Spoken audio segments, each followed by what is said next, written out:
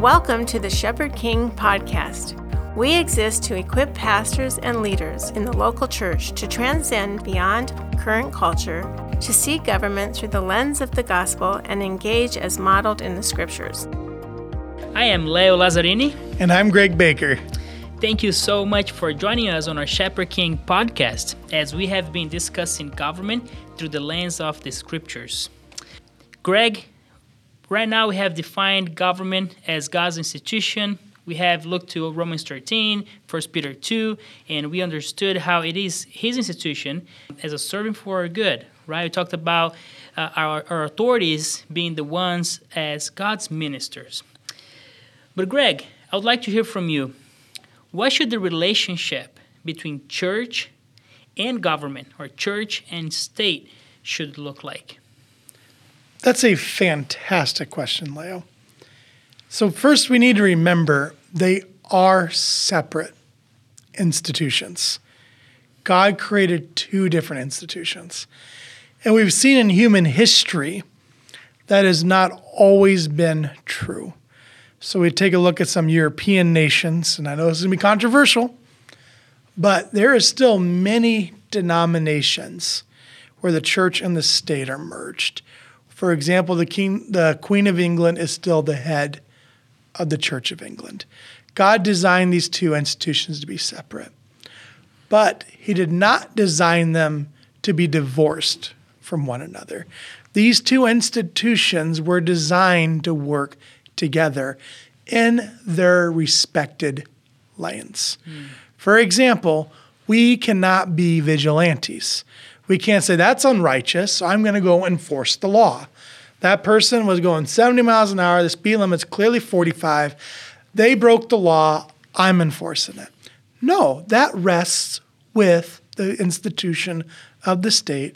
And if you're not part of that institution, and we have some ugly examples of scripture in this.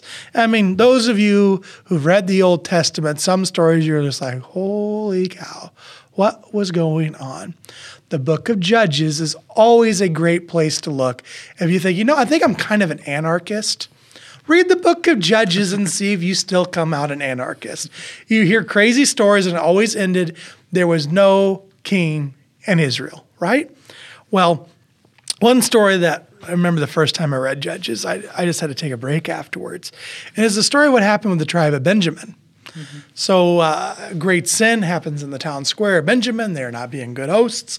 They're violating so many laws. And the tribe said, we're going to be vigilantes and we're going to enforce this. And they go to war with Benjamin. They ended up wiping out the whole tribe.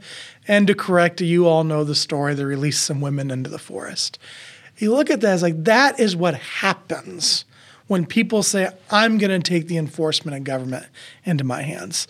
Another good example is Absalom, the guy that was king for a little bit, but he wasn't supposed to be king. Well, he had a brother that slept with his sister. When Absalom learns about this, he gets angry and he takes justice into his own hands and he kills his brother. He murders his brother. It's not considered the death penalty. It's not within the Romans 13. Government holds the power of the sword. It is a man who is the son of a king who thought way more highly of himself than he ought, that had righteous anger. It was clearly wrong what his brother did, but he enforced it anyway. Mm-hmm. So there is a separate understanding of government has a role to play. It's the institution of justice, not the church. But there's still church governance, right? We practice church discipline. Government should never play a role in church discipline. If someone sins in the congregation, they're going before the congregation. We don't take it to judges, right? Paul says, why are you taking the affairs of the church to the Roman courts? Right. There is separation between them. But also, here's what we got to remember. Government's primary responsibility is to punish evil and reward those who do good. It's its primary responsibility. Here's my question, Leo. How in the world is government to determine of what is the difference between good and evil without God? How? It can't. Because what do we know about people? The heart is deceptive above all things. So we just look at little Greg Baker's heart, and we just look at little Leo Lazzarini's heart, and we just led by our hearts here. You know what we're going to do? We're going to call good things evil and evil things good. That's right. Well, government's made up of people. So the institution that's supposed to be punishing evil all of a sudden starts punishing good, and it starts rewarding evil. Mm-hmm. And you could probably think of an example right now in your own country, in your own state, in your own city where that's happening. Right. And you can most certainly pull out an historical example. Mm-hmm. Not that hard to do. And you can probably pull out some atrocities that will warrant being published in the book of Judges. Mm-hmm. And so the church is Christ's ambassadors to this place. We are the embassy of God. We are the embassy of another kingdom. And we are to represent his kingdom values here. So what does that mean? The church must have a relationship with government to represent God and showing this is what is good and this is what is evil. Because only God can define good and evil. And what is good? Good are things that bring life. Yeah. And what is bad? The things that bring death. That is what evil is. Mm-hmm. And God wants to commend life, and he wants to protect us from evil. And that's exactly what the law is supposed to do, protect us from death and lead us to the way of life. Amen, Greg. That's so good. And Greg, I would love to get to more examples of Scripture that exemplifies the relationship between church and government. But Greg, on that, the church being a compass to the state, the church being ambassadors for Christ, I'd like for you to share a little bit on how can the church do that, since you mentioned that already.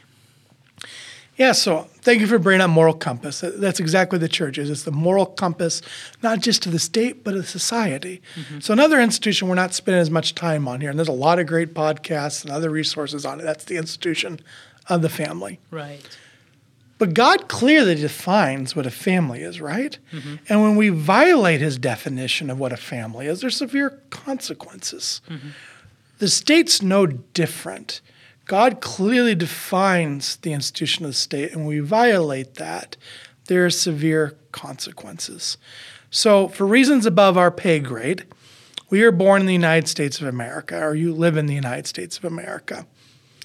In this land, you get to choose. Now, sometimes the options aren't always perfect, which without Christ, they're never going to be perfect, right? Mm-hmm. But you still get to choose. So a simple, practical thing that you can do if you're over 18 and you're eligible to vote for those who are going to look to God to determine what is good and evil. That is one practical thing you can do. 2, we can pray for those who are in authority, pray that they would seek godly wisdom. And 3, we can approach government. In the United States of America, it is way easier to approach government. We think about the examples in the scriptures. Most governments weren't very approachable. You think about Moses going before Pharaoh. It's not like that was exactly a welcoming hall for Moses to walk into. Then he did it 10 times. Can you imagine going in there after hail destroyed the whole city? So now I can go back and go pay Pharaoh a visit again. But he did it. But in this land, we are encouraged to go before governing authorities. And what we need to do, and we talk about this a lot in the Church Ambassador Network where you and I labor, Leo, we don't want to just show up when things go bad, right? Like so often the church's tendency, we're going to show up when things went bad. I'm going to walk into the king's office and I'm going to tell him all the things he's doing wrong. Mm-hmm. That is not the pattern of the Bible. It happens in relationship. David knew who Nathan was well before Nathan showed up at his door and told him he sinned in his sexual relations with Bathsheba. Mm-hmm. David knew that Nathan cared about him. David knew that Nathan had a place in his heart. We see that with Daniel in the scriptures. Nebuchadnezzar clearly knew who he was, and Daniel showed a faithful heart towards Nebuchadnezzar throughout his reign. So when Daniel had to speak the hard truth to Nebuchadnezzar that God's going to turn you into a wild beast, it's a lot easier to receive it. Daniel wasn't some stranger that said, by the way, you're a wild beast. And that is what we want to get to in our government today. I really encourage you pastors who are listening. Our hope is to have a church ambassador network in all 50 states. Right now, thankfully, we do have it in 12, but we want to do more. If you have a church ambassador network, I really encourage you to begin to engage in a relational way with government. And that might not mean that you personally have that deeper relationship. But what it does mean that we are able to do, because God created a bigger body, that we can share this responsibility as the capital C church, as an institution, we can build a relationship with government so that we can have a tangible voice into it. That's so great, Greg. Thank you for sharing that. And Greg, you mentioned relationship. So give the example of David and Nathan. You highlight a little bit of that relationship. But how about today? How can we actually build such a relationship with our representatives, our senators, our governor? How is that even possible today? So a key component of relationship is not showing up infrequently. Relationship requires you seeing each other regularly. If you see your kids once a year, you do not have a relationship with your family. If you go to church once a year and you're not a member of that church, you don't have fellowship in that church, you don't know anyone in that church. And you think about government, often we go to government once a year, and I'm using we broadly here. Typically, we get upset about something. Abortion's been the hot issue today. Slavery was an issue of the past. We get hot about something, we go and we protest government. And maybe you hold a rally at your state capitol building. You go, and then maybe some of you are brave and you stay after that rally. And you pray, you stay after, and then you're given a little list. Go talk to this representative, go talk to this senator. Maybe you got a really influential person that organized it, and you get to meet with your state's governor themselves, or you're really influential, you get to meet with the President of the United States themselves. Maybe you got that. And you go in, you say, we're up here for the Rally for Life, we're up here for this pro-life day, or up here for Prayer for Life, whatever you want to call it. And we're going to talk to you about abortion. And they're pro-choice. If you get the meeting at first, that's a miracle. Second, it's just not going to go well. And then you leave and you come back a year later. And then you wonder why nothing changed. It's absent of relationship. We would never implement our government strategies in the local church. Imagine somebody visits your local church on Sunday. They're enjoying it. They love the worship music. They like the teaching. And the very first thing you start calling out is, are you going to become a member?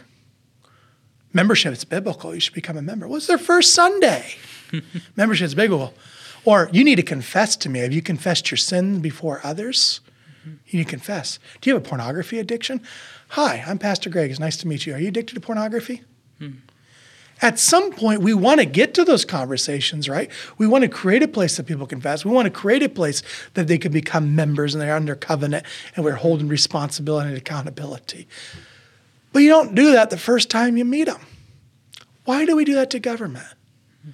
Why do we jump so quickly to rebuke? And then we're so puzzled when nothing changes. You build a relationship into people as they come to church, and that relationship builds a very important foundation. What's that foundation? Trust.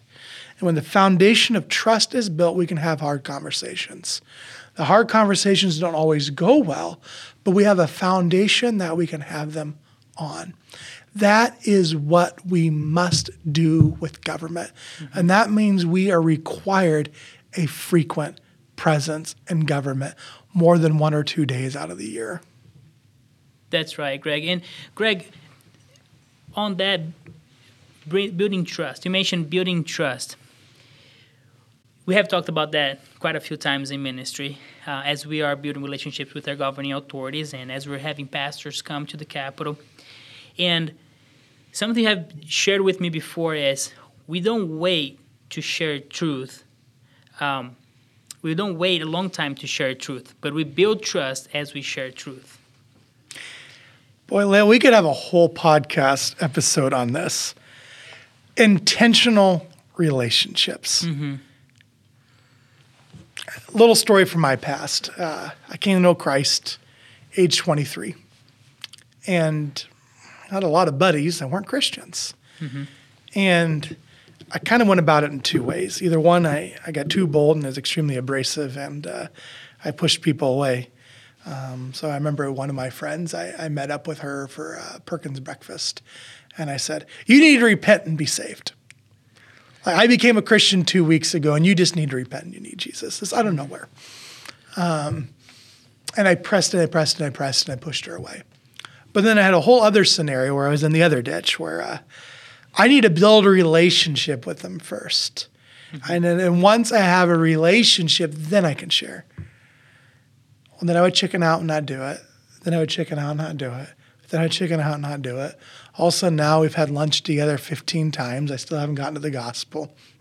And what I found is it got harder. Every single time it got harder. And I never got to the gospel. So I said, I need to learn to build relationships around God. So a little simple thing I did. I started carrying my Bible everywhere. Kind of quirky, but everywhere I go, I carry my paper Bible, not my phone, the paper Bible, not because I'm against the phone, but the paper Bible, when people see it, it gives a context, right? People know right away he's a Christian. And if you're reading the Bible, you're probably a serious Christian because Christians don't culturally read the Bible, right? So this guy must be serious if he's carrying that book around, right? So I started doing that everywhere I went. When I went through the security lines at our state capitol building, I put it through the security belt. It's no metal in it. Didn't need to go through it, but I put it through the security belt. I carry it with me every meeting. I put it on the table. I always had it displayed. And why? If you agree to coffee, if you agree to lunch with the dude that carries his Bible everywhere, what are you risking? He might talk to you about the Bible. And you're not surprised when he does. If you didn't want to talk about the Bible, you shouldn't have agreed to lunch with the dude that carries his Bible everywhere. And what it did for me, it emboldened me because I knew people knew me that I'm the dude that carries the Bible everywhere. And I found I could start having conversations about, tell me about your faith background. What kind of church did you grow up into? And we began building relationships on the foundation of faith, which made it easier to talk about harder things. And all we simply did in the church ambassador now, where we took that concept and we just applied it to kings. We're going to carry a Bible everywhere. We're going to ask them about their faith the second they come on. They're not surprised that the dude that brings pastors up here that prays with legislators is going to talk to me about Jesus when I end up getting a meeting with them at the Capitol building. And that is what it means to build intentional relationships. You're pouring into them, but you have an intentional thing that's around. When I went to the University of Iowa, most of my friendships around Hawkeye football. We intentionally cheered on the Iowa Hawkeyes, and they disappointed regularly. But here, we are now building intentional relationships around Jesus Christ and his word. Greg, thank you so much for sharing that about building an intentional relationship around the truth. But really sharing your identity of who you are from the beginning of a relationship. That's very helpful. Now, is there any difference between doing that with somebody that comes through the doors of your church, your local church, and somebody that's in the halls of government that holds authority over you? How do you process that? Maybe what went through your mind as you're thinking through bringing your Bible to the Capitol? I think that could be helpful for many people that are listening to us. There's differences and there's similarities. The big difference is I came to church, so obviously I have some openness to God, right? These individuals didn't go to church. They showed up at work. So something we take into account, I don't just jump into the word. I ask for permission. Do you mind if I share this scripture verse with you? Are you okay if we pray for you? There's an invitation, just like there's that invitation to come to church. We're providing it in an organic set, right? But the similarity is people are people. So they're new in church or they're unchurched at the state level. You're going to talk to them very similar as you would in the church. They have the same bondage. They're going to struggle with the same areas. They're going to have the same uncomfortableness as that is. So that is largely the same. And what also makes government unique, just in the land that we live in, is that there is a right to petition government. So what does that mean? There's a culture of petitioning. There's always people bringing thoughts and beliefs to government from all sorts of different worldviews. We are just adding one of those thoughts. We are bringing the truth of God's word. We are presenting our worldview just like you would with someone that walked into the church. And it's up to them to wrestle through, what do they think about it? Do they believe the word of God is true? Do they believe God sent his one and only son? They have to wrestle just like that church guest does. So I would say that's the similarities. That's so great, Greg. Greg, one last question to end our time. I've heard many times from pastors, within 8 years of our ministry, the atmosphere, the relationships at the Capitol have changed. I mean, pastors coming to the Capitol, engaging with legislators. How would you describe this change over the 8 years? Would you share a little bit more on that story? Verse comes to mind, if you sow sparingly, you will reap sparingly. If you sow generously, you will reap generously. The Capitol for too long was a place that was sown sparingly, and their Lord's people were there, they were present, but not enough, not often enough, not to the frequent presence that was needed. And over the years, even before we started showing up, Leo, God was bringing people into our state capitol building. A prayer group started coming every Tuesday and started praying every Tuesday. We had Baptist pastors from across the state started coming once a month, and 2 pastors started coming weekly. And then we decided, what if we extended this to the full church and started really making that daily presence at the Capitol? And what it did is it turned us into sowing generously. And what has happened at the Capitol in Des Moines, it's beginning to happen in other capitals in the country, is that God's word has been sown generously. And what is the result? We are reaping generously. And that is the culture change. That's really good. Greg, thank you so much for sharing more about church and government. I'm so glad we're able to define government through the lens of the scripture. I'm really excited about everything that you shared about how can we engage relationally with our governing authorities. Thank you so much for sharing all of that. I hope this podcast has been encouraging to you. I hope this has continued to help you see government more and more through the lens of the scriptures, and really encourage you to take steps of faith and really engage government in the way that the scriptures model to us. The Shepherd King podcast is brought to you by the Church Ambassador Network, a ministry of the Family Leader Foundation that inspires the church to engage government for the advance of God's kingdom. For more information about the Church Ambassador Network, or if you would like to donate, please visit our website, thefamilyleader.com/church.